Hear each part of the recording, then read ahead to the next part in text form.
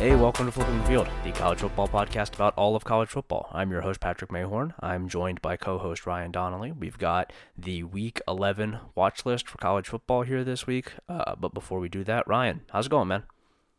I'm living, Pat. I'm living. We are approaching Judgment Day of our enemies. Our enemies that you agree on. Yeah. I'm having a damn White Claw. I'm throwing it back to 2020. Yeah. I'm doing a vintage style activity. Uh-huh. Um, it's a great week of college football. I'm excited for this podcast. Yeah, it is a really, really good week of college football. Kind of a weird, the way that the slates are set up is a little bit strange. It's not necessarily top or bottom heavy. It's more just like I don't. There are like several really great games in every slate, and then there's not really a layer under that. It's kind of just great games and then a bunch of junk. But that's fine. Plenty of great games is a fine week for me. Should be really fun. A lot of really important games as well. Like in every time slate on Saturday, there's important stuff happening. Before we get to that, we should tell you about our website. That would be meetatmidfield.com. You can go on over there for the premium posts, the premium episodes of this podcast. We just put one out talking about the updated coaching hot seat hot board. You get the as well as the premium weekly episode of High Street Freaks. I can only imagine that you two have totally lost your minds on that show, and that it is out of hand. That would be based on my interactions with you and Kevin over the last couple weeks. I think it's probably a pretty good time to go listen to High Street Freaks if you have not been doing that. You also get access to the message board. All sorts of good stuff on there. Live game discussions as games are happening. Lots of game discussion before games are happening. Nearly 200 pages worth of discussion about the scandal at Michigan. And all kinds of good stuff outside of that. We would love to have you. Meetatmidfield.com again is the website. Come on over and talk some college football with us. Ryan, you want to tell people about Home Field Apparel real quick? Yeah, of course. It is our number one sponsor. Home Field is our bread and butter, baby. They're the internet's top purveyor of collegiate vintage apparel. They are fantastic. They produce, joggers, shirts, hats, all that good shit, basically, all the best gear in the country. I have a lot of new gear. I was getting compliments on the new Buckeye jacket. It is unbelievable, dude. Just the gear they're putting out. I saw the Lady Vols jacket this week. It was insane. Really, really good stuff. Just the gear they're putting out every week is a different level right now. They're gonna make me broke. Yeah, they're going nuts. They're going completely nuts over there. And if you want to get in on that fun, go to homefieldapparel.com and use code MEETATMidfield for 15% off your first purchase. That's homefieldapparel.com and code MEETATMidfield for 15% off your first purchase. Let's jump right in here. Weeknight slate. There's a couple MAC games before the purview of this show, but we'll start on Thursday, November 9th in the most wanted category. Only game of the night that I think is worth watching even a little bit, and that would be Virginia at Louisville, 7:30 p.m. on ESPN.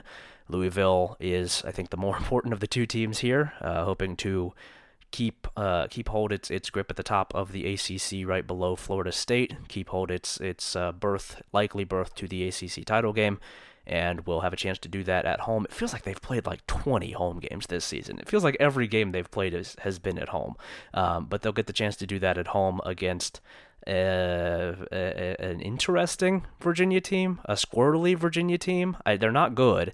I don't know that I can say that they're outright bad because they've made a couple dents. They've won a couple games. I think that they have some stuff going on. I don't know that they have enough going on to make a serious game of this, but we have seen so many like pretty good ACC teams who are in a really good position for the postseason just absolutely fucking blow it in a weeknight game against a team that they should easily beat. And that is why that's on here. Louisville almost already did it by losing to Pitt. Yeah. Yeah, they love to do this. This is a thing throughout college football, is like teams that obviously aren't at the top of the sport but are having good seasons and could, be in position for big postseason play and important games. Getting a weeknight game against a not very good opponent, they absolutely love to lose those games. They do it every single year. There's always like 4 or 5 that are just nonsense. And I'm interested enough in the possibility of that happening that I've got this on the board, even though I don't think Virginia is just on paper Good. like capable enough of actually winning this game. But this is a sport where weird things happen, and Louisville is a small margin team, and I think that is worth mentioning, worth keeping an eye on. Yeah. What'd be fascinating is they have already so Florida State's top of the board 7-0 in the conference. Louisville's second at 5-1. And there are 6 teams with 2 losses in the conference tied behind them. The fascinating part here is Louisville has already played and beaten 5 of those teams. They have a game scheduled, or they don't have a game scheduled with the 6th one, which is North Carolina. They don't play them this season. They have already lost to the team tied for second to last, which is Pitt, who are currently tied with Virginia. They're going to play this week. It would be objectively very funny to play and beat all of the actual good teams, basically in your entire league except Florida State, and then somehow find a way to shit your pants and lose to the 3 worst teams in the league. Yeah. That would rule. That'd be really funny. That would be such a great way to do it if you're Louisville, too. That is such a perfect Louisville season. It's where, like, they break through, they get all these quality wins, and then the thing that holds them back is that they just didn't show up for 2 games against really bad opponents. That sounds about right to me with Louisville football. That's a tradition unlike any other for that program. So worth keeping an eye on. Friday, November 10th, we've got 2 games. The most wanted category first up is Wyoming at UNLV, 10:45 p.m. on FS1. Big game for the Mountain West here. Wyoming is kind of out of it in this race. They've got 2 conference losses, and I don't know that a team with 2 conference losses is going to be able to fight its way back in, given that there are 2 one-loss teams and 1 undefeated team up at the top of the league with not very many conference games left. But Wyoming could knock off one of those one-loss teams here in Vegas. UNLV, meanwhile, of course, trying to stay in the race. It already has a loss to Fresno State. Can't really afford another one. It will get Air Force in a couple weeks and has a chance to play its way into the conference title game with a win there. But first it has to win here. Really, really fun matchup. Really interesting matchup. 2 extremely different football teams. Very important game. I think this is going to be really fun. I really, really like this as a late Friday game. Yeah, it's going to be perfect, man. I mean, I think the thing about Wyoming, as we've seen a couple times this season, is they kind of only win in one game state, right? They're not really comfortable playing a lot of different types of games. Yeah. And I don't know how much UNLV is either, to be fair. Like, I don't know, like, how much I trust this UNLV team. They played very well, like, down to the wire with Fresno State. And they've also been shaky in a few other games against pretty, I don't know, I guess just kind of one game. I'm thinking of mostly the Colorado State game. That's a pretty shitty team. I guess it's hard for me to figure out how good UNLV actually is. Yeah. But, I mean, they're very much in the race for this, and they need to win this game and hope Fresno State takes a loss, or they can beat Air Force to stay alive. Wyoming realistically is probably cooked even if they win this one.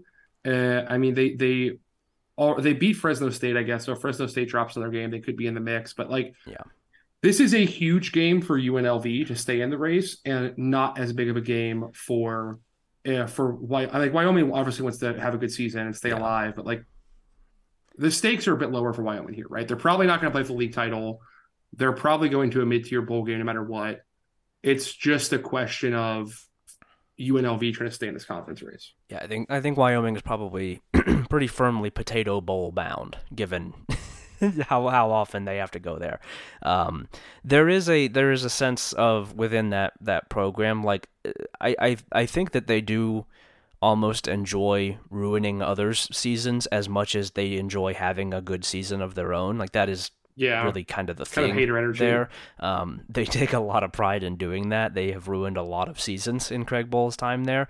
And so I think that there is probably the added motivation of, these guys are good, let's fuck them up. Let's make it really shitty for them and just just knock them off the rails, basically. And so there is that side of it for Wyoming. The stakes of the actual conference race are not in their favor right now. I would guess both teams are probably going to be pretty up for this one. Matchup wise on the football field, I think it's going to probably come down to what it usually comes down to when a team with good skill players is playing against Wyoming. Can you keep your quarterback upright in time to take advantage of those matchups on the outside? That's going to be the number one thing. Defensively, I don't know that UNLV is going to be able to get a ton going. It's not a great Wyoming offense, not a good Wyoming offense.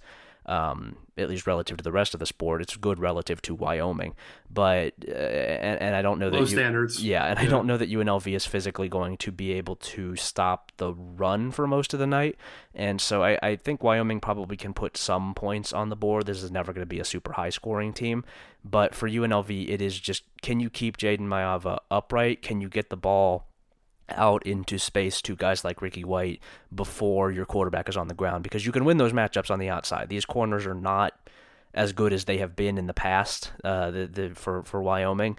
I think that there is room to work on the perimeter, and that's the way that you have to beat them. That's the way that they have been beaten this season. That's what Boise State did. That you can do that, but can UNLV? I don't know. I'm still... Despite the fact that we're in November, I still don't really know what to think of this UNLV line.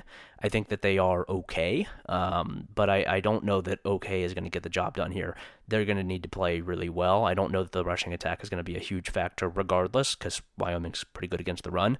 But if you can get the ball to Ricky White, if you can make plays in space, I think they could win the game. I think explosive plays could do it here for them, because they've been really good at getting those. Yeah.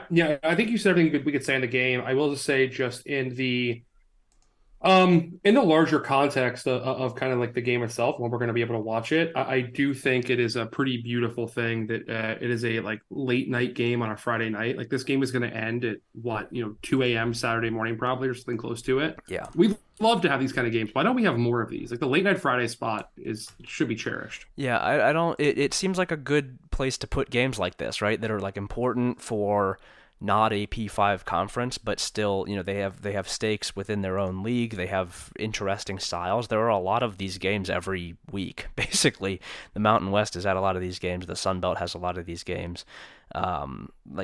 I don't know. It seems like it might be a decent idea to put those in a slot where people would watch it. It's fun football. It's you're not going to be able to draw those eyes consistently on Saturday when there's other stuff going on, save for people like me or fans of these teams. But here, there's nothing else really going on. This is the best game on Friday night by a pretty wide margin. I think that it probably will do fairly well, and it's going to be a really fun game to watch. It seems like a no-brainer. I don't know why it doesn't happen more. Yeah, yep, couldn't agree more. Gotta have more of this stuff. Our no-fly list game on Friday night is North Texas at SMU. Yeah. At 9:00 on ESPN2. It's an interesting game, I suppose, unless you kind of think like I do that SMU is just going to blow out North Texas. Yeah. See, the reason I have it on here is that, like, yes, in theory they will do that. They're better. They should do that. They're playing at home. All of this is true.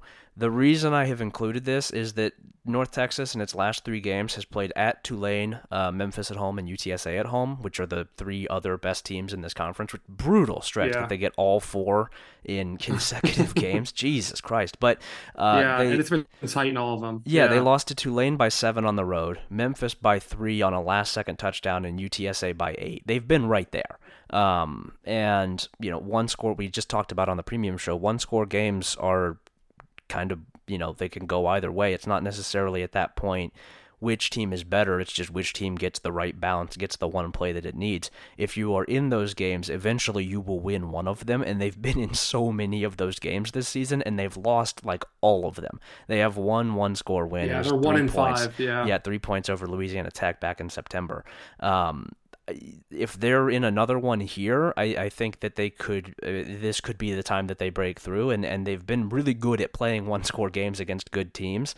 So I'm just, if SMU is sleepy, if SMU is not fully operational offensively, which has been an issue for them at times this season, I think it could be interesting. I think it could be an interesting game, one to keep an eye on, sort of in the same vein as the Virginia and Louisville game of, like, just you're watching for a potential upset in a spot where upsets happen. It's not unheard of for this sort of thing to happen. It's a late night game. It's a weeknight game. I think it could be kind of weird. Yeah, and also, I mean, they're not a very turnover prone team, right? North Texas isn't. Yeah. They are pretty good about avoiding that. I think they currently, I mean, I guess they're, I don't know. They average 1.6 turnovers a game, but almost all those are fumbles. They only have 3 interceptions from Chandler Rogers That's on such the a funny season, way to which, do it. yeah, I guess Stone Earl was throwing a bunch of picks. Is his ass playing? Is Stone Earl involved in these games? How does that guy have 4 picks on 50 attempts? That's insane. Is he like Yeah. their Hail Mary quarterback or something? No, it Um, doesn't look like it. He's stopped and played in the last few weeks. Really weird. the hell is he Um, doing? What are you guys doing with Stone Earl out there? Come on. yeah, really bizarre. Stone Earl, get your ass to the bench. Yeah. No, if you take out Stone Earl plays, they are pretty good on turnovers, and Stone Earl will not be playing this game, so I think they're in a pretty good spot. Yeah. They're and SMU's defense is dog shit. Um, but I don't know, man. These guys put up a lot of points on a lot of teams. It's one of the best offenses in America. I kind of just think SMU gets the job done, but I do understand your trepidation on what you're saying. It could be a good game.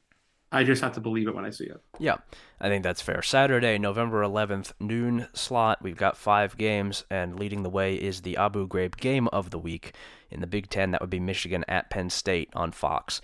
Michigan playing its season opener here. First game of the year for Michigan. Has not played yet to this point. They're 9-0. They have not played any games. They're playing a game. They're at Penn State. Not going to be the big night crowd that you get at Penn State because they have stuck this one on in the noon slate. But it's a big game all the same. Top 10? Is Penn State in the top 10? I don't know if Penn State's in the Penn top State 10. is in the top 10. Okay, Yes. top 10 matchup. Big, Big Ten East implications, big playoff implications. It's a really big game, and unfortunately, given the stakes of the game, given how important it is, I don't think it's going to be all that close because I think Michigan is quite a bit better than Penn State is. I don't really know that I see a path for Penn State here, save for the offense is suddenly good, which it really hasn't been all year. Yeah, I mean, I tend to agree with you, right? Like if we see the Michigan team we've seen all season and the Penn State team we've seen all season, Michigan is winning by somewhere between 7 and 10 points on the road, right? I think that's probably my prediction. Yeah. It could be worse than that. I don't know. I think the limiting factor here is that like Penn State's not going to get run off the field. They did last season. The run defense is quite good, and Michigan's also struggled in the running game. I know JJ McCarthy's had a great season, but I don't really think you beat Penn State very often by just shredding them in the passing game and like racking up 40 points that way. Yeah. It hasn't been that way for a few years. Their secondary is always very good. Yeah. Um, Yeah, basically the only time So- I remember that happening was like 2018 Ohio State with Dwayne Haskins, and that was mostly in the fourth quarter. That was Yeah. kind of its own deal. are also in the fourth quarter 2017 JT Barrett, which is even Yeah. funnier. Yeah. But it's been a while. And I guess what I would say is I think Penn State's capable of keeping the game close. I think Michigan probably has their worst offensive output of the season, which makes sense when you have, even if they're not an elite defense, they're one of the top 10 defenses in the country, Yeah. right? Playing against you, it's a road game. I agree that based on everything I've seen in the field this season, I do not see Penn State winning. Not to, be the guy, but you do have to kind of acknowledge the fact that this is the first real opponent we've seen Michigan play all year, for one thing. And the second is that we haven't really seen them play a serious team without like the signals benefit. And your opinion on how much that's an influence will probably color your opinion on how that impacts Michigan in this game. Yeah. It's impossible to quantify. I'm not going to try to, but it is something worth noting that it's going to be interesting to watch and probably color a lot of people's opinions in public about this team. Yeah. I think maybe the one avenue you can say is that Michigan is happy to give up a lot of like the short passes that Penn State has thrown all year. They really don't push the ball down. They did last week against Maryland. That's kind of the first time all year they pushed the ball downfield. And hey, by the way, it's the first time their offense looked good all year. Yeah. Weird. But weird. Yeah.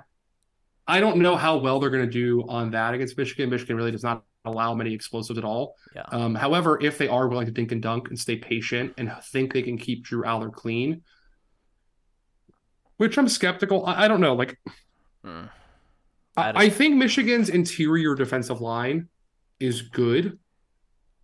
I think among the national title contenders, I don't know how much I'm impressed by like their pass rush, just watching them play. Yeah. Um, and if you can keep Aller clean and you can dink and dunk, you can get down the field. Are you going to put up 40 points? No, of course not. But if you can make this a tight, ugly game and you get you get a little turnover luck, a ball bounces the right way, you win, 21-17. Like, I don't know if that's crazy to think. I don't predict that. I think Michigan's going to win. But if we're talking about Penn State path to victories, it's winning the turnover battle. It's taking what Michigan gives you and keeping Drew Aller clean and hoping you get a little bit of luck. Yeah. Yeah, I think that that's fair. Um, it is kind of a it's not lost on me the cruel fate that Penn State has suffered this season, which is that after years of Ohio State not doing this, and all of the offense that Ohio State has had in recent years, that Penn State has this awesome defense and this kind of plodding offense, and it is in a year where Michigan and Ohio State are doing the same thing basically, but better. They just can't catch a break. They cannot pause, like, no matter what they try to do, no matter what the approach is for Penn State, Ohio State and Michigan are already doing it that season, and they're doing it with better players. It's unfortunate. It's unfortunate for Penn State that keeps happening. Michigan's offense has been good, but I think you could also say though, like look, Ohio State's offense is worse than Michigan's offense. Yeah. Obviously. Yeah. However, Ohio State did beat Penn State's defense essentially by a result of having the best player in college football playing wide receiver. Mm-hmm. And while I think Roman Wilson is very good, he's not Marvin Harrison, right? There's no one on Michigan's offense who's Marvin Harrison Jr. Yeah. And I think outside of plays to Marvin Harrison, Penn State's offense was pretty shut down. Penn State's defense, rather. Yeah. Sorry, their offense was also shut down, but different point. Yeah. I think that's fair to point out here. I would. I'm not saying my counter to that, and not fully, because Marvin Harrison Jr. is his own thing, and there's not really a way to replicate a guy who is just open all the time and catches every ball that you throw at him. Right, but McCarthy's better than McCord. Yes, yada, yada, that was where I was going, is that there were throws that were probably open for Kyle McCord that he didn't hit. And if you put a quarterback in there... Not a ton. I mean, like... Enough. Enough that it was noticeable. Enough, and enough that I don't think JJ would miss, even if the receivers aren't as, at the top end, aren't as good as Marvin Harrison Jr. If they are open, I don't think he's going to miss them in the way that McCord has at times this season. And also, I don't think JJ is going to stand back there and wait until he gets hit and fumble. He doesn't really do that a ton this season. He's not really given the ball Thank away. you very much, sir. That is the one game Kyle McCord did not fumble in the last 12 consecutive weeks. Did he at least have an intentional grounding? He does that a lot as well. He did. Oh, his ass did. Oh, yeah. But yeah, look, again, I don't think Penn State wins this game, but if I'm talking myself into it, I'm using motivated reasoning. Mm-hmm. I'm pointing out the difference in not knowing every call the opponent's the opponent's using. I'm pointing out that, I think that Michigan probably doesn't have the same level of pass rush that Ohio State does, especially from the edge. And I'm pointing out that Michigan doesn't have a Marvin Harrison Jr. level offensive player. And you're right that McCarthy's better than McCord. Yeah, I think they're going to be more efficient than Ohio State was. Yeah, and even with this rushing attack at Michigan, struggling relative to its own standards, the rushing attack is better here as well than it has been at Ohio State. Ohio State has been improving on the ground, but Michigan's is better still. I think it has one very special running back and a pretty structurally flawed rushing attack. Okay. Well, the result is that they're 21st in success rate in rushing the ball, and I think that that's probably going to be enough to move it consistently, which is Ohio State didn't do a ton of that against Penn State. It was a lot of Marvin Harrison Jr. It was a lot of him going and making a play. I think that being able to drive down the field because you can trust generally your rushing attack to get you some yards, and you can trust your quarterback to hit guys who are open. I think it will look different, but I think the result will be the same, which is a relatively comfortable win over a limited Penn State team. Yeah, that's probably fair. I mean, I think that's a perfectly reasonable conclusion to draw. I'm not going to argue with you too much. I guess the last thing I would point out here is that Michigan, while having played a series of pretty bad pass rushes and defenses overall. Like they haven't really played anyone who's very impressive defensively. Rutgers is probably the best defense they played all year so far. They rank 32nd in sack allowed percentage, I mean how often their quarterback gets sacked. And Penn State has one of the best trios of pass rushers, defensive ends in the country. Yeah. And they get Chop Robinson back this week. Okay, I was going to ask about that if Chop was back. Yeah. Yeah, you have him, you have Isaac, you have Denny Sutton, who's really made a star turn in his absence. Yeah. Abdul Carter is still a pretty good pass rusher. Linebacker, the less this year. You have some guys that can get after the quarterback, and I wonder how clean McCarthy will be with an offensive line that's taken a step back in the past couple of years. Yeah, it's worth keeping an eye on because that would throw a wrench into the just churning your way down the field thing.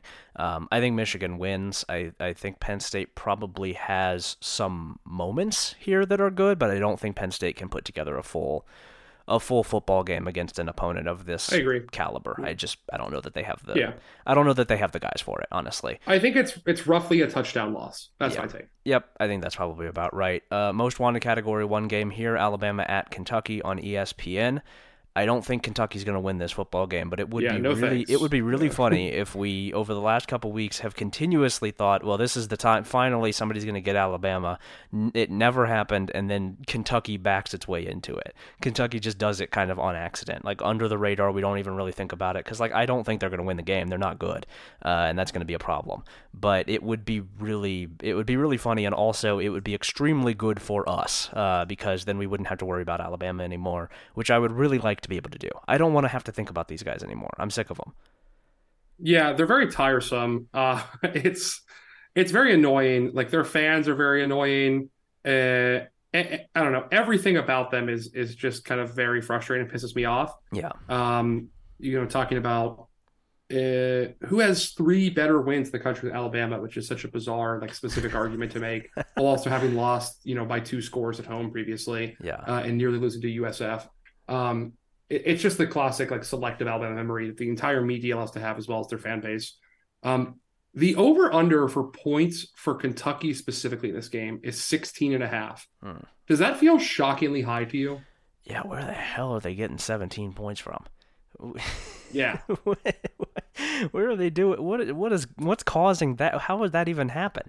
I don't know. People are pointing out Kentucky's rushing offense and that Devin Leary started playing better, but yeah. I'm selling on that. Yeah, that would be asking a lot. I think Ray Davis can maybe get some stuff going here on the ground. I don't think Devin Leary is going to get a whole lot going, and I don't think that these receivers are particularly good. No, they have some who they've dropped the ball fine. A ton. Yeah, but they drop the ball too much. And also Brown. They just haven't been all that good. They were. They took care of business against Mississippi State last time we saw them, but before that it was 3 straight losses to SEC East teams, and I think Georgia's the only one of those that's better than Alabama. I don't think Missouri or Tennessee is better than Alabama, certainly not on defense, and Kentucky didn't really score. I would like to see Missouri Alabama play, though. That'd be a fun game. Yeah, that would be a fun game. Regrettably, they will never, given that the conference is about to expand to 64 teams, they're never going to ever play each other again. We have seen the final matchup between these two. Yeah. So that'll be fun. No, agreed. The pitch for Kentucky is just that we've seen Jalen Milroe make some very stupid decisions. Lately, they're just basically making him a running back right now. His only job is to run the football and throw it either 45 yards downfield or -2 yards downfield. Oh yeah. That's all they ask him to do. And they've taken a lot out of his hands. However, if you're Kentucky, you could hope you confuse him into an Anthony Richardson style performance where he throws 3 picks against you. And we've seen him do that to a lot of good quarterbacks in the past. Yeah. In their defense. Brad White has done that frequently. I don't think Kentucky wins. I don't know if it's that close of a game. It's probably a 2-score loss, 3-score loss. But if you want to talk yourself into it, you get an Anthony Richardson style performance from Jalen Milroe, and that's all it takes. Yeah, that is basically, and that's not ideal to be saying about a matchup going in is like the best path here for Kentucky is that they get lucky. But like, yeah, it is pretty much just that they get Well, I don't lucky. think they got lucky against Richard State. I think they just confused him a ton. And I think Yeah, they're capable against Milroe. But that's Milroe fair. had You like do also have Alabama to, has simplified the game plan for Milroe so yeah, much. they've simplified the game plan, and also turnovers are at least in some part luck. You need to catch the ball still, and that is, you need to have an extraordinary level of turnover game, I think, defensively for Kentucky to have a chance here. And even then, we have seen that happen at times for this Alabama team, and the team that was playing them didn't take advantage. Tennessee comes to mind specifically. I think Tennessee's offense is better, marginally at least, than Kentucky's, and just you have to do that. You have to get the turnovers going the right way, and then you also need to get touchdowns and not field goals, and that is just, it's so much to ask of a Kentucky team that's just not very good on offense. Yeah, and unfortunately, Kentucky is currently tied for 74th in turnovers forced per game. Well, Which is they're tied with some interesting teams here. Duke, Oregon, Florida State, Georgia also have the same margin. What the hell? What's going on? Yeah, Iowa also right there. What the who fuck? has one of the best defenses in America. Yeah, very and strange. like you said, it's a little bit of luck, but they are averaging about an interception forced per game. Yeah. If you're averaging a turnover and a half per game. If you make that 2 or 3 turnovers and you keep the ball clean yourself, things get interesting. Yeah. I'd say this: if Kentucky wins the turnover margin by 2, they're in the game. Yeah. Boy, that's a lot to ask. That's a lot to ask of Devin Leary as well. All right, Devin, we need you to play better than you have in the last 2 years, and then also the defense, we're going to need you to force 3 turnovers, and then maybe we'll have a chance. Ooh, that's a lot.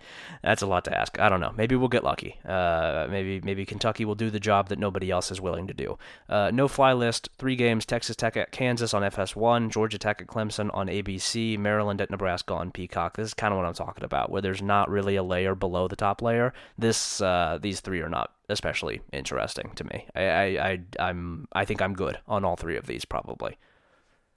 I guess the Kansas game is only a 5-point line, which is kind of fascinating because I think they're fairly a fair bit better. Or sorry, it's a 3.5-point line now.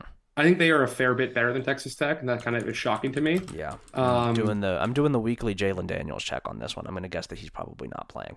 Yeah, can't wait to find out. Yeah, especially Texas Tech, the backup quarterback. I don't know. I'm not. What do they do? Like, what has Texas Tech done to make someone think this is going to be a good game? Like, they were close against Oregon, 9 weeks ago. That's kind of all we've got here. Yeah. With a different quarterback. Yeah. I don't. Yeah, I don't. Right, exactly. I don't think that they're especially. I don't think Texas Tech is especially good. I think Kansas probably wins even without Daniels, who I would be stunned if he plays. I guess he suffered a setback last week, which seems like kind of goes without saying. I would they agree. are. It seems like he they are suffered 0-5 against winning teams. Yeah, Texas Tech is. Yeah. Yeah, I suppose I could assume that, given that Kansas only has the 2 losses. I think Kansas wins. I don't know that Texas Tech really has the juice to beat anybody good. They've really not even had the juice to beat bad teams at times. They're not very good this year. I think Kansas probably rules. Yeah. Either of these other 2 grabbing you? No, I'm not gonna fire up Peacock to watch Maryland, Nebraska. I'll tell you that. No. No. Georgia Tech and Clemson. I guess it would be really funny if Clemson, after their big bounce back win, lost at home to Georgia Tech. That would rock. But I'm not gonna expect that at all.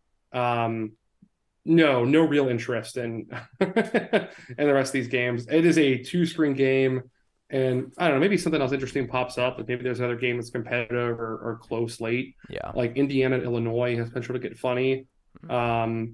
Virginia Tech beating Boston College would be hilarious after we just gave some kudos to Jeff Hafley. Yeah. Well, they have a winning. Do they have a winning record? That's going to determine the game. Does Virginia Tech have a winning record? They do not. Okay. Do well, not he can get it done then. This is Jeff's time to shine. Yeah. Yeah. Well. All right. These are the games, I guess. Yeah. Those are the games. The afternoon slot's good. Let's get in the afternoon slot. Yeah, we got 2 in the Guantanamo Bay section here. First up, back in the SEC, Tennessee at Missouri, 3:30 p.m. on CBS. game doesn't have a ton of implications, given that I don't think either one of these is winning the SEC East. I think that ship has just about sailed. But games don't necessarily need to have super high stakes to be worth watching. I think this is going to be a very watchable football game. Two teams that I think in the brain space approach the game pretty similarly. On the field, they have had to do some different things this year, specifically on the Tennessee side, because Joe Milton stinks. He's not good at quarterback, and so they have had to change some of the stuff that they do on offense. But it's a similar identity, and I think that probably those ideas will bounce off of each other in a way that puts a lot of points on the board and is generally just fun to watch. I don't think that this is like the highest quality football game in the world, but I do think it will be wildly entertaining, and that's enough to earn it a spot here.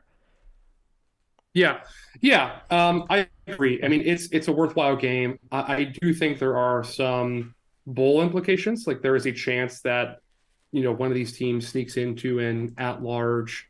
I guess Missouri. If Missouri were in this game, they have a real chance to sneak into a Year 6 at-large bid. Yeah. It's not super likely, but it is possible. Just relevant for obviously Tennessee feels like they're kind of back with Josh Heupel, so this would be a pretty demoralizing blow to that idea. Yeah. Missouri, I think is going for a banner season, and going something like winning 10 games would be amazing for them. It would be like a game changer for Eli and his perception there. I think he's already done a ton for his perception anyway, but going 10-2 is a different ball game. Yeah. And would be massive for them. So especially a big win here at home would be huge. And like you said, very watchable. Should be entertaining. Should be plenty of points on the board. Just curious to see it play out. The second game obviously has much more implications, right? Yeah. We're talking about, which is Utah, Washington on 3:30 on Fox. I guess, do you have anything else, Tennessee, Missouri, before I transition? No. Okay.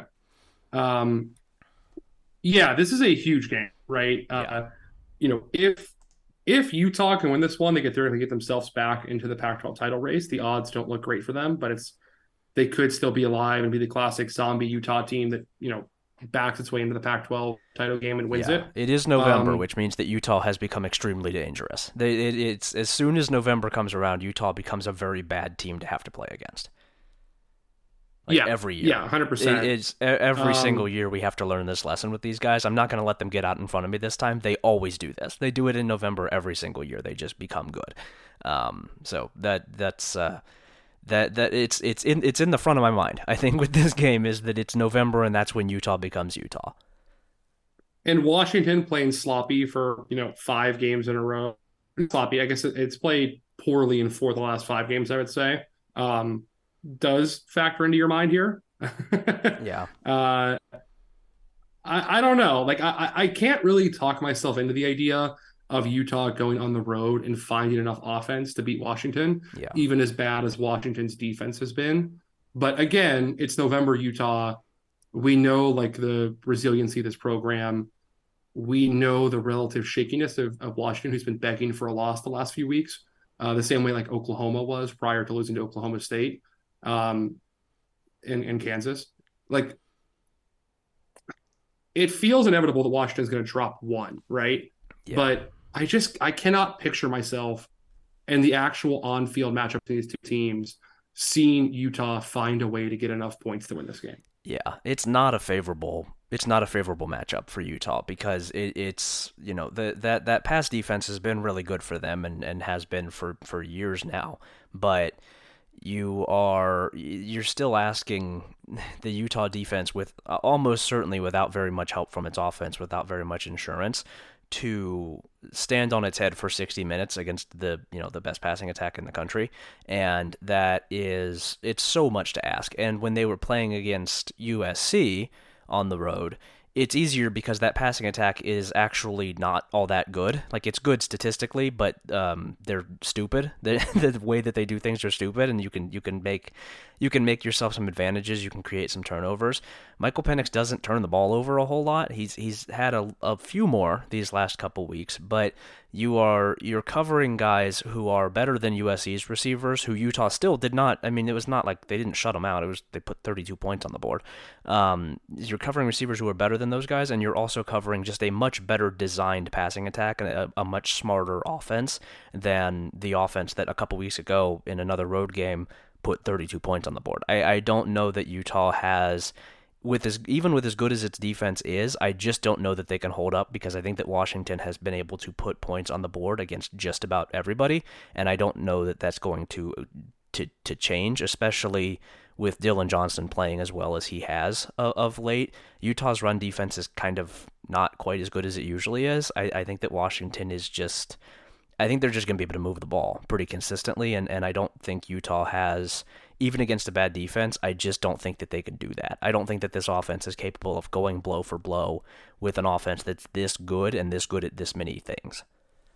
Yeah, it has to be a crazy turnover game, like that, which I've said a few times today, which really is kind of a cop out. Yeah. But like, if this game is played straight up and relatively clean, it's not like 130 penalty yards for Washington or 3 turnovers, then Washington's winning the ball game. That's kind of what it comes down to. Yep. Utah has to make them play an ugly Utah football game, and I guess Arizona State did it right against Washington, which is obviously a much worse team than Utah, but I don't know how replicable getting like 5 turnovers from Washington is. Yeah, especially getting like 5 turnovers, especially when you are a ranked team who will not be. It's not going to be a surprise when Utah walks into the building. It's not like, oh shit, these guys are good. Like, they know they're good. I don't know that there's like a much of a sleepwalking potential here at this point for Washington, because it's, they've got this game, they've got Washington State at the end of the season, they've got Oregon State. Like, those are opponents that they know and are pretty regularly, having to get up for. I think that the sleepwalking factor, I would assume, maybe they're just, they just don't show up, which is a concern because they didn't do it against Arizona State. But I don't know that it's a huge thing here, because this is a top 25 team and a team that has made a living on ruining seasons. They do it every year, and I think that Washington will be, if nothing else, very aware of that. Does that change the fact that Utah is able to do this? No, but being aware of it is the first step. You got to know. You have to acknowledge that Utah is capable of doing this, and I don't think that Washington is going to be caught off guard by that. Yep, that's pretty much the size of it. We also have a good rivalry game here in the most wanted section, which is lost some luster, certainly, as a result of Mario doing classic Mario Cristobal stuff. Yeah. But we have Miami at Florida State at 3:30 on ABC. Pat, what's your read on this game? I don't have much of one. I was thinking about this last night a little bit when I was putting together the list of, like, I don't know what it is with this Miami team. They just feel, like, in my mind, they just feel kind of disconnected from the rest of the sport. I don't know if it's just, like, the schedule that they've played, or... It's because they don't like football or have fans. Yeah, they don't like football or have fans, but they just don't feel especially involved in this college football season. They're just sort of there. And... Florida State, meanwhile, is one of the best teams in the country and has been all season. My read on it is that Florida State is much better and will win probably pretty comfortably, because Miami is not very good and Florida State is good. I don't know that it goes a whole lot beyond that. I think Florida State's going to win it pretty easily.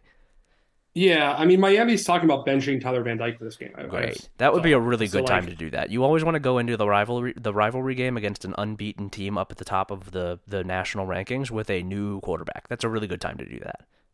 Mm-hmm. And I will also say, like, Florida State's early season kind of farting around with teams is far behind it. It's won, I guess played an 18-point game against Duke, and that's its closest game. Yeah.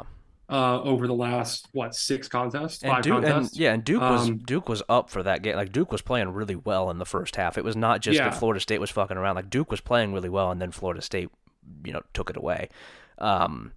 Which they do all year. They are like the second half football team moniker is usually kind of a cliche. This is a second half football team. Yeah, like, for sure.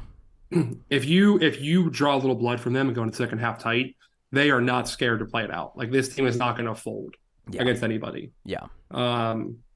Which I don't think Miami can even draw blood. No, and I don't think, like, if it comes down to it, if it's a tight game late in a folding competition, I don't think you're beating Miami. Like, Miami is so good at folding. Miami loves to fold. They will do it. You don't even need to. It doesn't even need to be a situation where they have a reason to fold. They'll just do it anyway. Like, Florida State's up by 20 and Miami is still fucking around and finding a way to make things worse on themselves, right? Like, this is not a fourth quarter football team that we're talking about with these Hurricanes. And the matchups in straight up are not favorable for Miami, because Miami isn't good and Florida State is. But it's certainly not favorable when we're talking about a disastrously bad late game and second half team against an extremely good late game and second half team. I I don't like it at all. I don't like it at Yeah. even a little bit for Miami on the road. I think Florida State is going to roll them up. Yeah, they have not won on the road since September 23rd. Oh my God. They in their last 5 games, they lost to Georgia Tech by a field goal at home. We obviously all saw that one. Yeah. They lost by 2 scores on the road to North Carolina. They beat Clemson at home by a score. They beat Virginia at home by a field goal. They lost at NC State by 2 touchdowns. And now they're going to play Florida State, who has Yeah. been rolling. And they scored I don't 6 think- points against NC State. Yeah, I think it's just about done here. I think who Miami has an objectively worse defense? Yeah, Yeah. I mean, Yeah. God, Hmm. they've cracked 31 points. They got their highest marks in September is 31 points, and that's against North Carolina's dog shit defense. They have not looked good for quite a while. Yeah. I think Miami's going to lose this game and next week and finish 7-5 or 6-6. Awesome. Like they have to go at Boston College to end the season, who are, not good but has some wins. Very easily go 6-6. Unfortunately, Miami will be guaranteed at least a winning record, I believe, at that point because they already have 6 wins, and so Boston College is not. No, they don't have because 6 if wins. they do have 6 wins. If they lose the next 2 going into Boston College, if they lose that game, they will not have a winning record. Okay. Well, I didn't know if it was that winning teams going in or winning teams leaving. Well, they got to go. Yeah, winning teams at the end of the season. Okay. Yeah. Well, they should Miami, if it wants to assure a win over Boston College, should find one more before it plays that game. That would be a good idea. Good luck. Yeah, good luck against Louisville. Yeah. Yeah, these guys suck. I think Florida State rolls, but I am curious to watch it. I mean, it's Florida State does not have the world's hardest schedule this year. No. I mean, they played, Duke and LSU. Like they played a team that's better than 6-3 right now. Yeah. So and Miami's also not good. This is another 6-3 team, and they don't play anybody else. They play North Alabama and Florida. It's one of the easiest schedules for any, essentially any playoff contender or New Year's Six contender. Yeah.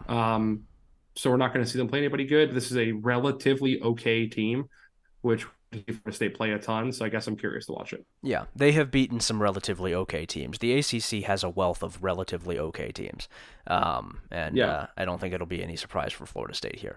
No fly list, 4 games on the board. Arizona at Colorado, 2 p.m. on Pac-12 Network. How the mighty have fallen that Colorado is playing a 2 p.m. game on the Pac-12 Network. Ugly, nasty work. Game day not there anymore. App State at Georgia State, 2 p.m. on ESPN Plus. Oklahoma State at UCF, 3:30 on ESPN, and then Rutgers at Iowa, 3:30 on Big Ten Network. Anything here that is has your interest? I think that Oklahoma State UCF is the only one that kind of grabs me, and I think I'm probably going to stick to the top 3 in this slate unless it gets ugly. I don't trust UCF at all. Rutgers, Iowa is going to be the fucking every guy is doing the sickos game of the week shit about this, which will make me want to kill myself. However, it is a game between 2 winning teams. You have a 6-3 team and a 7-2 team playing. Iowa has division championship implications on the line. Rutgers is playing one of its best seasons in the last decade, if not its best season already. So, yeah, I mean, I guess that's kind of compelling, maybe, but probably not. It's not a very watchable football game, obviously. No. Just level of it's not like these are 2 very good defenses. They're also 2 very bad offenses. It's not like you're going to have a defensive struggle because you have 2 great defenses playing. It's also because they have 2 dog shit offenses that are some of the worst in America. Yeah. Completed passes this game. I mean, over under total has to be 15. I don't know. Maybe that's generous. That's generous. Yeah. It's going to be ugly. I have it on here because of the importance for the Big Ten West race, which nobody wants to win, which is the truth every single season.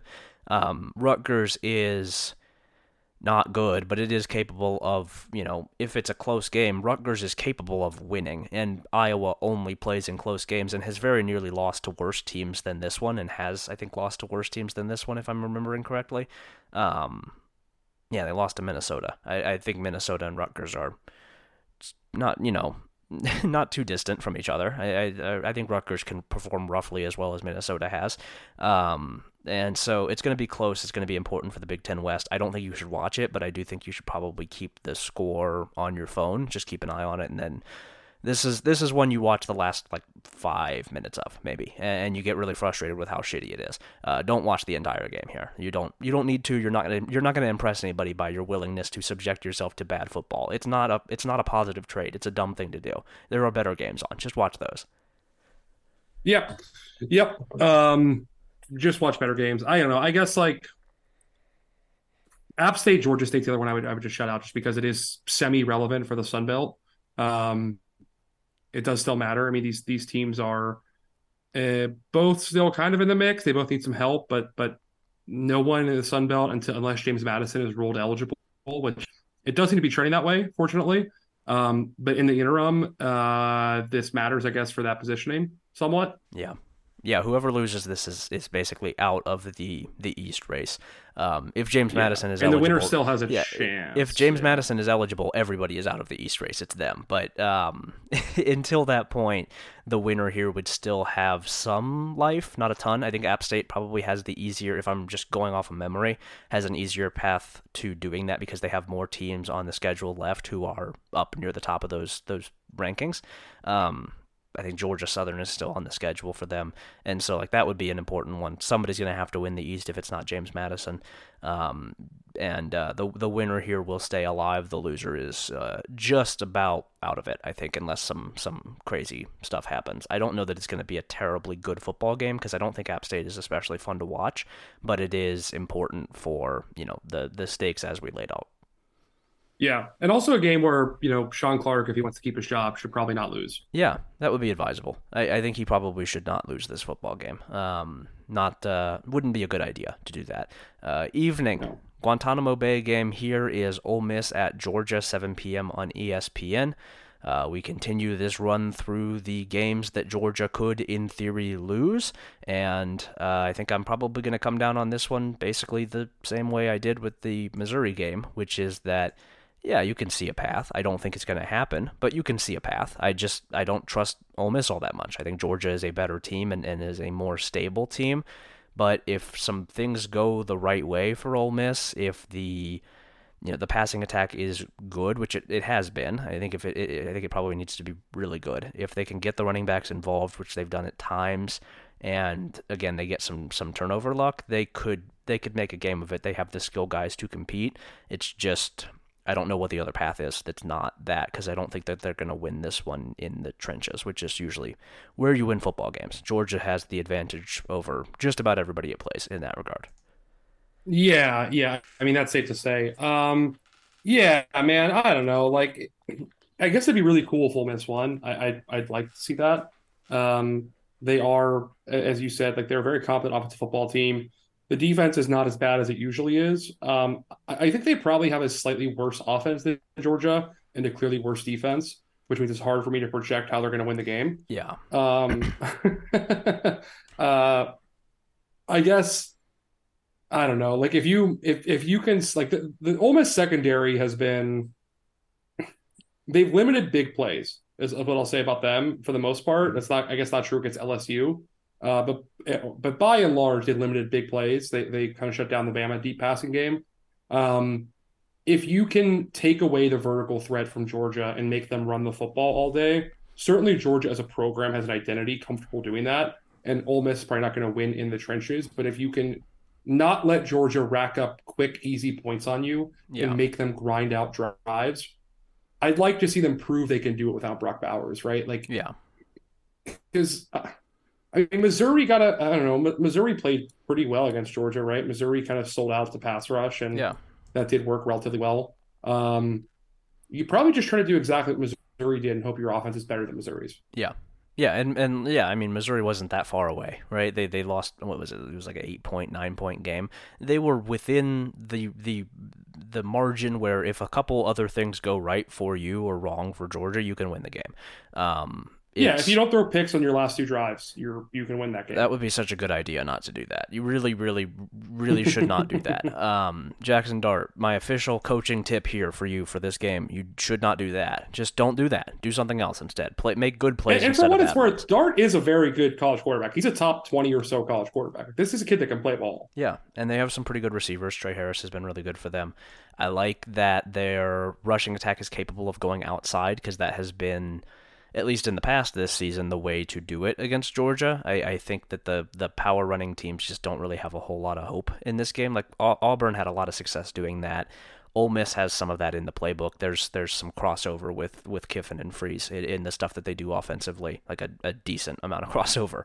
Yeah. And I think that is a better way to do it than, what like Kentucky has tried to do, which is just not going to work against Georgia. It doesn't work. You can't do that. It's just a matter of doing it consistently, which is a lot easier said than done, and then also making some plays on defense, which is again a lot easier said than done. Yeah. Again, yeah. It's hard to see it actually happening. I think Ole Miss is like the current paper tiger of the year. Although I think they're kind of decent. I don't know, man. I don't know. I guess look, you run the football to the outside, you get after Carson Beck a little bit. You probably also like want to take out Starks and Bullard from having a huge impact in this game, which means you don't want to throw deep a ton, Yeah. which is tough based on what Ole Miss likes to do. But you want to hit a lot of crossers and like kind of short to intermediate routes over the middle of the field where and trying to get the safeties out of it. Fuck if I know. Yeah. I mean, they have a really good tight end. They just haven't used them much this year. Maybe he has a big game. Yeah. Yeah. Georgia's going to win, but it sure would be cool if they didn't. Yeah, you really that finding a way to get the safeties out of those deep spots is really important, and it is like it's kind of a circular logic thing where like throwing at them is a bad idea, and it's a really good way to have the ball going in the other direction, but also I don't know how else you don't how else you back them up, how else you keep them out of the mix in the box. Without doing that, without understanding that you have to make some throws down the field that probably aren't going to work and could end up being really bad. You need them to just not work instead of being really bad because you need to keep those safeties out of the fucking box. If they're in the box, it's over. If they're not worried about a deep threat, you're not gonna win the football game. You just have to. Really, you kind of need to just get lucky on one or two of them. You need one of your guys to go up and get a 50-50 ball that against Georgia is more of a 30-70 ball. You need one or two of those to hit. I think they have receivers who can do that. It's just, again, this is always the thing with Georgia whenever we're talking about a team playing them. You have to do it, and nobody has done it, right? It's nobody's done it enough to win the game in 2 fucking years. It's hard to do. They're hard to beat, and it's really the same reasons that they have been hard to beat. It is just, Ole Miss has guys who can do that. They need to do it. They need everybody to be at their best. They need really good games from several very important players, and they also need some Georgia mistakes. It's not impossible, but it's hard for a reason. Yeah, yeah, and I guess maybe the one benefit we have here for Ole Miss is that unlike a lot of coaches, we know Lane is not going to be scared to try to go for it on fourth downs in the red zone and try to really get touchdowns here. I don't think he's going to settle for a ton of field goals. I guess he did a bit against Alabama, but also Bama had their offense red that day. They had nothing on offense. Yeah. I think if they can move the football, Lane is not going to be scared about taking shots and going for it, which is either going to result in a very competitive fourth quarter game or a Georgia blowout. Yeah. Like, I don't think you're going to see like a game where Georgia kind of keeps them in arm's length all day and wins by like 10 or 14 points. Yeah. I think this is probably either it's swinging one of other direction, right? It's either going to be a game where Ole Miss has a chance to win it in the final few minutes, or where Georgia's going to win by 3 scores. Yeah. Ole Miss is going for the power puncher approach, which sometimes you can do that and you can win the game because of it, and sometimes you miss and you fall down and then it's over. It's not. Yeah. it can go a couple of ways based on high variable plays of like 4th and 3 from your own 40 is kind of a crapshoot.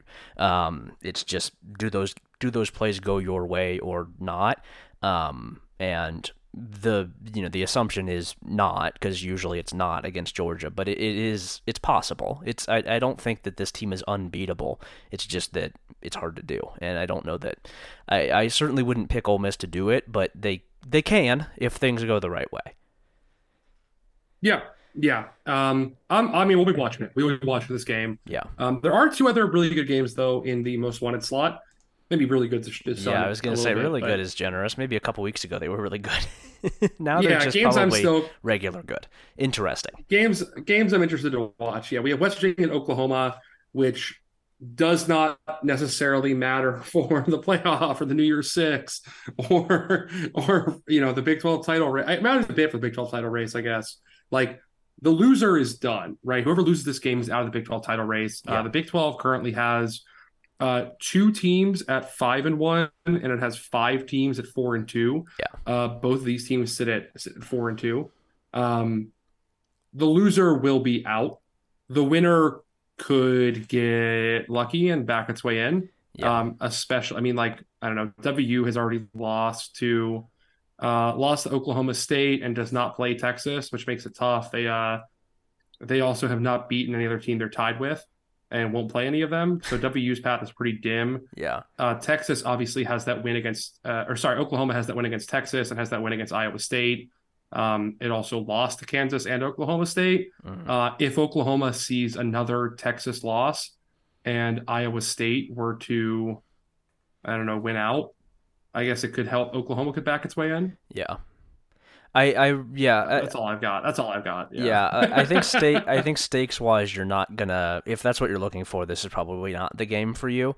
I do think it will probably be a pretty entertaining football game. Again, kind of like the Missouri-Tennessee thing, where it's like, yeah, I don't really know exactly what they're playing for, but they're relatively watchable teams. West Virginia has run the ball pretty well this season. Oklahoma is Oklahoma. I did realize as I was putting this on the list last night, just laying it out and thinking about it for a second as I was sorting through the games and trying to figure out where to put this one, I had the thought occur of like, wow, I don't give a shit at all about Oklahoma now. Now that I don't have to think about them as like a national contender, this conference is already so just like decentralized. There's no real like ethos to it. There's no like, it's West Virginia and Oklahoma. There's not really a history there outside of like a couple games. I just don't give a shit about Oklahoma. I don't care. They're not a factor nationally, and that's the only thing that the Big 12 is standing to do right now. It's not a conference in any meaningful sense. It's just a bunch of teams trying to get out. A bunch of teams trying to go compete at a different level nationally rather than playing these games. It's an avenue to get to a different thing, and Oklahoma can't get to that thing, and so it's like, what do I care? It's not my problem. They already lost 2 games. They're done. Their season's over. They don't like, oh great, we won the Big 12 title and the zombie Big 12 that we're leaving this season. Like, who cares? They're not going to do that. It's just they're just there. They're just some team that's running around. It's a wasted season. Yeah. I agree. I mean, look, there's no stakes, right? It's fine. I'll admit there's no stakes. It's just 2 watchable teams. Yeah. The other game does have some stakes. Duke at North Carolina. If North Carolina wins, they are still alive for the ACC title berth. Yeah. Against Louisville. If Duke wins, it's pretty much over. Louisville is going to wrap it up. Yeah. With a win over Virginia. It's also a rivalry game, right? That's fun. That was where I was going to go with it, is that it also has the stakes of it being a rivalry game, which is another thing that the Big 12 is going to be you're sorely missing here in the next, as it sets up for its future, membership. No fucking rivalry games. And so these games that don't have direct conference title implications don't matter to anybody. They're just games that are happening. Whereas the ACC, at least for right now, until it adds SMU and 2 California teams, it still has these games. It still has Duke, North Carolina. That's a fun football game that matters to these teams, even if it doesn't really matter that much externally. It does for North Carolina. Duke is kind of out of it. But it still has the factor of there's a memory of these games being played that matters to the people who are watching, and it should be fun because it is important on its own. Yeah, I guess the Big 12 would have what? It has Kansas, Kansas State, the Holy War, the Territorial Cup, and Baylor, TCU. Is that it? Pretty much. Pretty much. Ugh. Yeah. It's That stinks. it's rough. I guess I mean, it has Cincinnati. Is Cincinnati West Virginia a named rivalry? I'm gonna look it up right now. It has that. Obviously the There's a history there clearly, but I don't know how recognized it is. It's it not. appears like no. Yeah, Uh, it's not quite a Pitt West Virginia style rivalry. no. Gonna have to make one up. I mean, the Ohio River rivalry isn't a name yet, right? That seems pretty Let straightforward. me see. I'm gonna look into. Although I guess Cincinnati is not. Is it on the Ohio River? Yeah, it is. Let's see here. Um, there's Cincinnati, does the Ohio River. How does that cut? there's the River City rivalry, which is Cincinnati and Pitt. I don't know if you can. Would you? Yeah. Yeah. Are they allowed Um, to use the name, basically the same name for a second game? Just add a word to it. I guess not. I don't know. What the fuck else they have in common? We're both kind of near Kentucky rivalry. It's the Hick Bowl. Um, This is the Hick Bowl. um, Yeah, I don't know. I don't know. Gotta get a name here. You gotta get a name. You guys have to do something. Yeah, you guys have to do something. You guys need to figure out what you do. Something has to be done about the new Big 12. Something must be done about the Big 12. Yeah, I don't know. I guess Colorado has some history with some of the teams in the league. Not as much as Texas and Oklahoma are leaving, but some. Boy, what a Yeah, that. Nebraska's not there. Oh, What do they have boy. history with? I don't know. They used to be in the Big Eight. They've played some of those teams. They've played the Kansas teams and Iowa State, and man, I don't know. What a Yeah, we Iowa have. State. We're gonna make you have a rivalry, dog. Yeah, Um, yeah. We're yeah. we're gonna tie You're Iowa gonna have State. the We're gonna, nation's like third most. Iowa State's gonna have the nation's third most important corn-themed rivalry Yeah. trophy. God. Yeah, we're gonna tie Iowa State's ankle to Cincinnati's ankle, and we're gonna lock them in a room together. Just like, okay, you two learn how to hate each other. We'll feed the winner. That's just trying to manufacture anything at all that anybody in this league would care about. Jesus Christ, they have shit. And then what they the have fuck's shit the UCF bed. doing down there? They're just hanging. They're just chilling out. They've got like UCF is a program that only has made up rivalries. They're because it's they were born in like 2003. I know that's They did not at least have a accurate, good but name. Like the War on I-4 is at least yeah, a cool that name. was a baller name. Even though UCF seemingly has always considered itself above South Florida and doesn't want to have to play that game and is actively against playing it. Yeah, I don't really It's know so what funny UCF to has be going on. UCF and think you're above somebody. You're gonna get a nasty DM after this podcast goes out. Yeah, I know, but like you are the definition of new money. Yeah. Like there is no one in all of college sports at any level who is more new money than you are. Yeah, that's fair. I'm trying to think of one. Like I don't know who it would I be. don't dislike UCF. I just mean like, shouldn't you want a rivalry? Shouldn't you want to have Yeah. that experience? Like, Wouldn't that be cool? Wouldn't it be fun to have one? Yeah, it's boy, our estimation of the Big 12 has just been straight down from last year when it was first announced the teams that were joining. Straight down. No jumps up since then. It's on a roller coaster that's just heading down. Going straight. it could straight have into hell. the pitch for it is it could have the energy of like the American of like 5 years ago, where you didn't really have any real rivalries there either. You just had a bunch of teams that were good at Yeah. football Yeah. and played fun games. Maybe you get that. I don't know. Fuck it. Anyway, Duke, North Carolina. No Riley Leonard. I'm out. Never No mind. defense to field for North Carolina. North Carolina does not field a defense. It kind of just lets Yeah. the other team play 11 players and see what happens. Yeah, Um, it's fun. uh, If there's I'm obviously rooting for Duke. I'd like to Yeah. see Duke win, but North Carolina's favored by 2 touchdowns. That seems probably like a little bit much. I don't know. Like Duke does still play hard, and they have Yeah. they do things well in the trenches on both sides. yeah. They run the football relatively well, but North Carolina is just better right now without Leonard.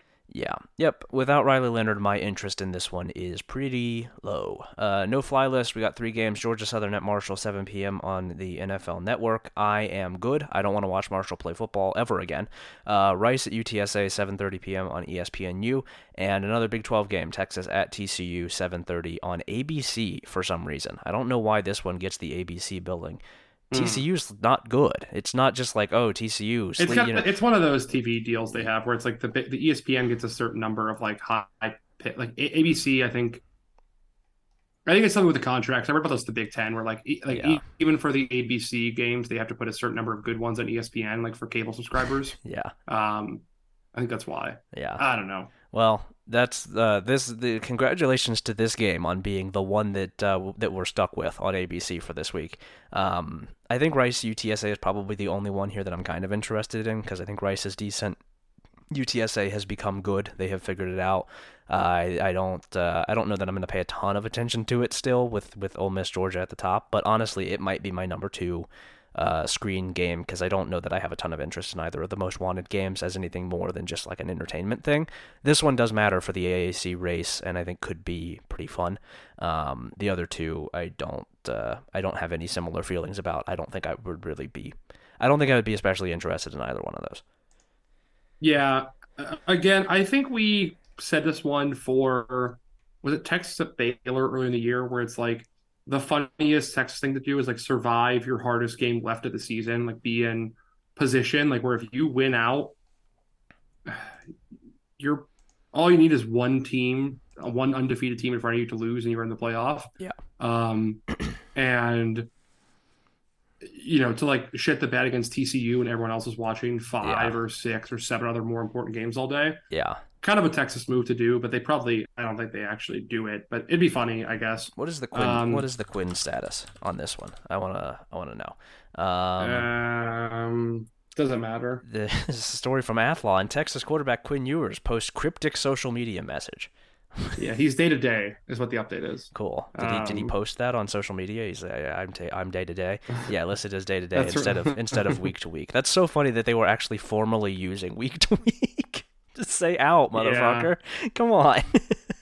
It's one of the funniest things. Yeah, well, who cares? We're not going to watch that game unless it's close. There's a good night slot, man. Actually, a really good night slot. Yeah, this is one of the best of the year, I think, for the late night. Yeah. Obviously, the headline game is our Guantanamo Bay game selection, which is USC at Oregon at 10:30 on Fox. Look, we all know you and I hate the Lincoln Riley USC program, right? We're tired of this shit. Yes. Caleb Williams crying on the field. I think we've made it pretty clear at this point. Yeah, it's hard to say. We got to make it more clear. Yeah. I know players cry in football. I got into this bit last week, crying in the stands and talking about how you want to go home and watch shows with your dog. Fuck off, dude. Yeah. Come on. Yeah. I can't stand that. I hate that. Especially after this was resurfaced like this week. I don't know if you saw it, where apparently Caleb Williams last season quote tweeted a video of Max Duggan crying after the playoff game. I did see and this. said, "Ha ha." Yeah. Yeah.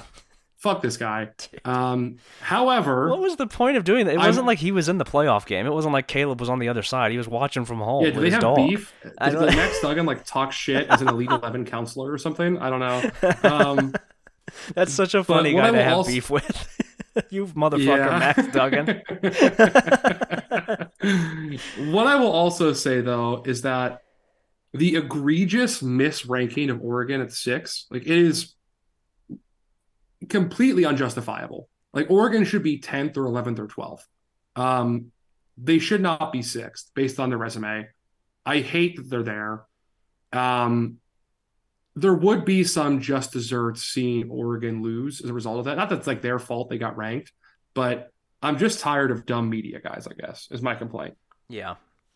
Yeah, I think that's fair. I also as an actual football game, obviously I would prefer that Oregon wins because I think Oregon is good and I like watching them play. Yeah, sure. And It'd also be fun if the Pac-12 get a title team. Yeah, and also as a football game, I think Oregon is going to kick the shit out of these guys. I don't think USC is going to be competitive here. Probably. Yeah, I'm just strictly talking narratives. I agree with you. Narrative-wise, yes. But I think I think Oregon has this one handled. I think even honestly, if this was a huge game for USC, a 1-loss USC, this is a must-win.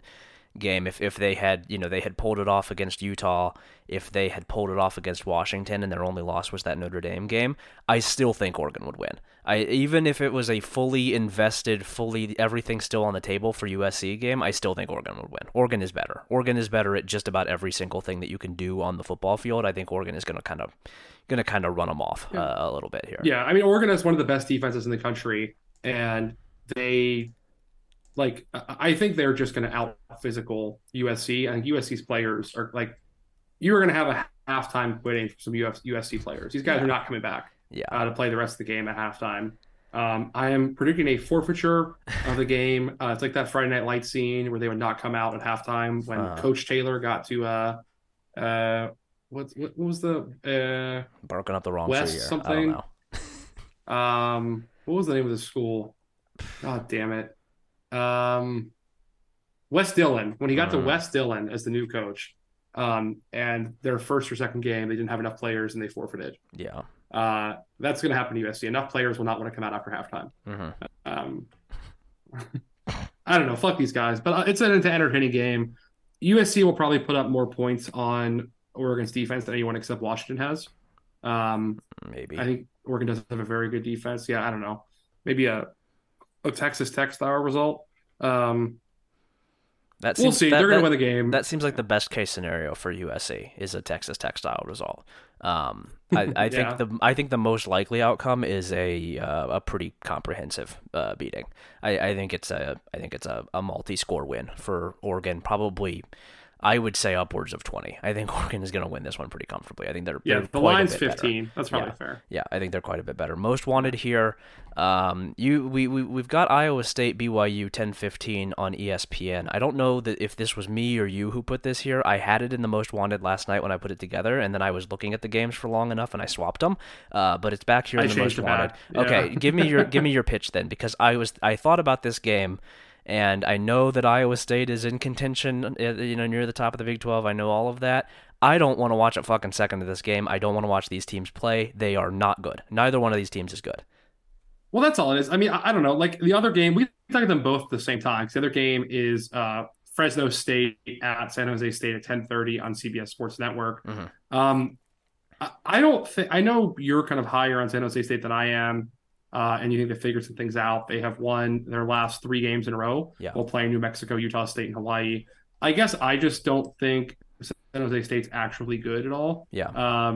I don't think they're going to be very competitive with the Fresno State team that's much better to me. Yeah. So, I don't think BYU is very good either.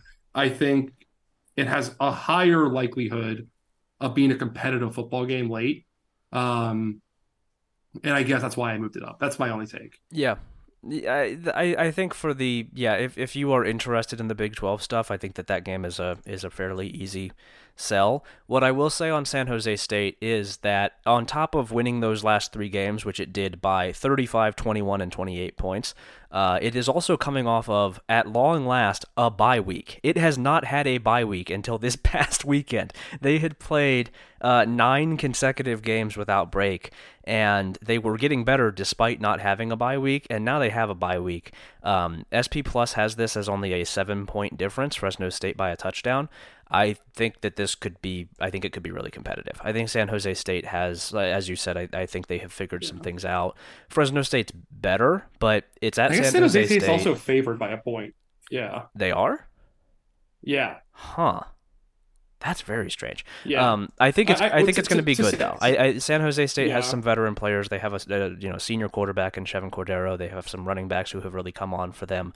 They're doing some different things offensively than they usually do because they don't have the star receivers that they used to have, but the defense has started to improve. I think that they are getting better. I don't know if that's enough to win this game, but I do think it's going to be competitive, and also it's pretty important for the Mountain West title race. San Jose State, I believe, still only has 2 conference losses, and so it could involve itself a little bit here. It still has UNLV on the schedule as well.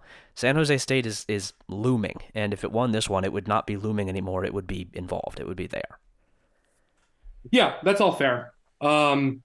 It's true. It's true. I mean, they would be right in the mix. And they do have a chance to play UNLV. They could kind of just take control of it. Yeah. And I guess on closer examination, I mean, I can't pretend I've watched a ton of San Jose State games this year. They're 4-5, and they did lose to Boise State for this 3-game winning streak Yeah, they in a they blew one-score a game on the huge road. lead in that game. They were up by like 20 points and they just Yeah, fell apart, which was really frustrating. yeah, and that's obviously the most talented team in the conference. It's one of the most talented G5 teams in the country. Yeah, the Air Force Um, game was kind of similar. It was close going into the second half. I think they even led going into the second half, and then Air yeah. Force held the ball for like 25 of the last 30 minutes of the game, which is they'll do that to Well, you. well, that's what I was going to say. Is like 4 of their 5 losses are against teams that are 7-2 or better. Yeah. They've lost to USC, Oregon State, Toledo, and Air Force, which was a brutal schedule, and Yes. then also the Boise State loss. And then their other 4 wins are all blowout wins. So maybe I am underrating San Jose State here. Yeah. Yeah, I guess yep, you've sold me. Okay. My bad. There we go. Changing hearts and minds, folks. Yep, good slate. Really good slate, I think, of college football. Lots of fun stuff to watch. And we will be back, of course, as we always are, on the recap show Love to that talk college about. football, folks. Yeah, we Don't love we? that college Yeah. football. I'll keep drinking that garbage. We'll be back to talk about it all on the recap show.